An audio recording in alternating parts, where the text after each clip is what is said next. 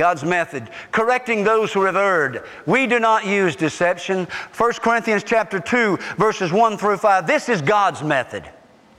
Let's talk about methods for a minute. This is God's method. He said, I came to you in weakness and fear. My message and my preaching were not with wise and persuasive words, but with the demonstration of the Spirit's power, so that your faith might not rest on men's wisdom, but on God's power. However,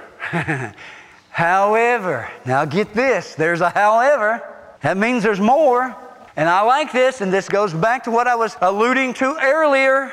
I'm going to tie it together now. However, as it is written, no eye hath seen, no ear hath heard. Beloved, it's not hallelujah in the by and by. I'm telling you, there's something that God wants to do right here in Oak Ridge in this time. He wants to shake, rattle, and roll, bless God. He wants to shake up some old churches that are dead, and He wants to put some people in there. He wants a place where His glory comes down. Do you realize that the miracle of Brownsville was not that the church grew dramatically? Do you know what the real miracle of Brownsville was?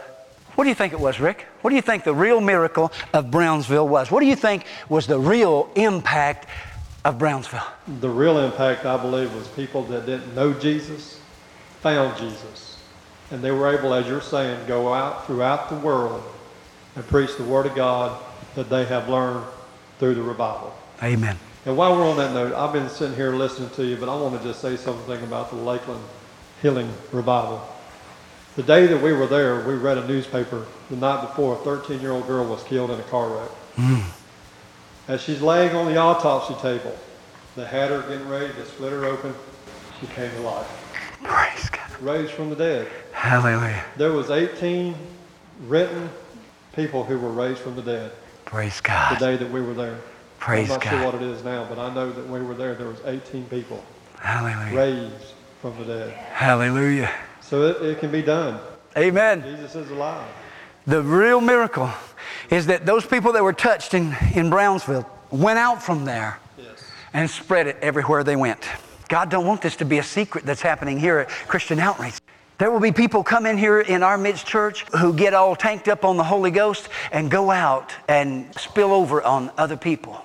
Listen, we must have a vision that encompasses far more than just us foe and no more. We must have a vision that what God is wanting to do here is going to impact nations. As I've told you before, the people that I have witnessed that have been so overrun, that's the only way I know how to say it, by the Holy Ghost, that it radically transformed their lives. They went out and impacted other areas for Christ. I was impacted by Brownsville. Brother Jack and Myra were impacted by Brownsville. Others were impacted by Brownsville. Listen, it didn't stop at those four walls. It wasn't a bless me club. It was a getting something from God that would be a treasure. That would be something that would be taken beyond there and to the far reaches of the world. Listen, we are about something that's bigger than us. The devil ever tries to discourage you and make you think that your life and what you're doing is having no impact. You just have a good old belly laugh. Because that is the biggest lie the devil's got. You're insignificant. You're not insignificant, bless God. However, as it is written, no eye has seen, no ear has heard, no mind, no carnal mind, no mind of man, no amount of wisdom in this world could have conceived of the things that God has planned for you and I.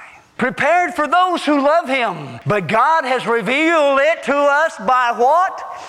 See, if you stop there, and often I've heard people stop there, and I've heard songs that stop there. No eye has seen, no ear has heard, no mind has conceived what God has prepared for those that love Him. And they stop right there. But that's not where He stopped. He went on to say what? But God has revealed it to us by His Spirit.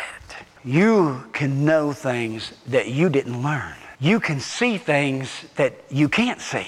You can hear things that nobody else hears. Today, in this age, God desires to reveal things to His people for the purpose of delivering the oppressed, for the purpose of directing them to be in the place He wants them to be.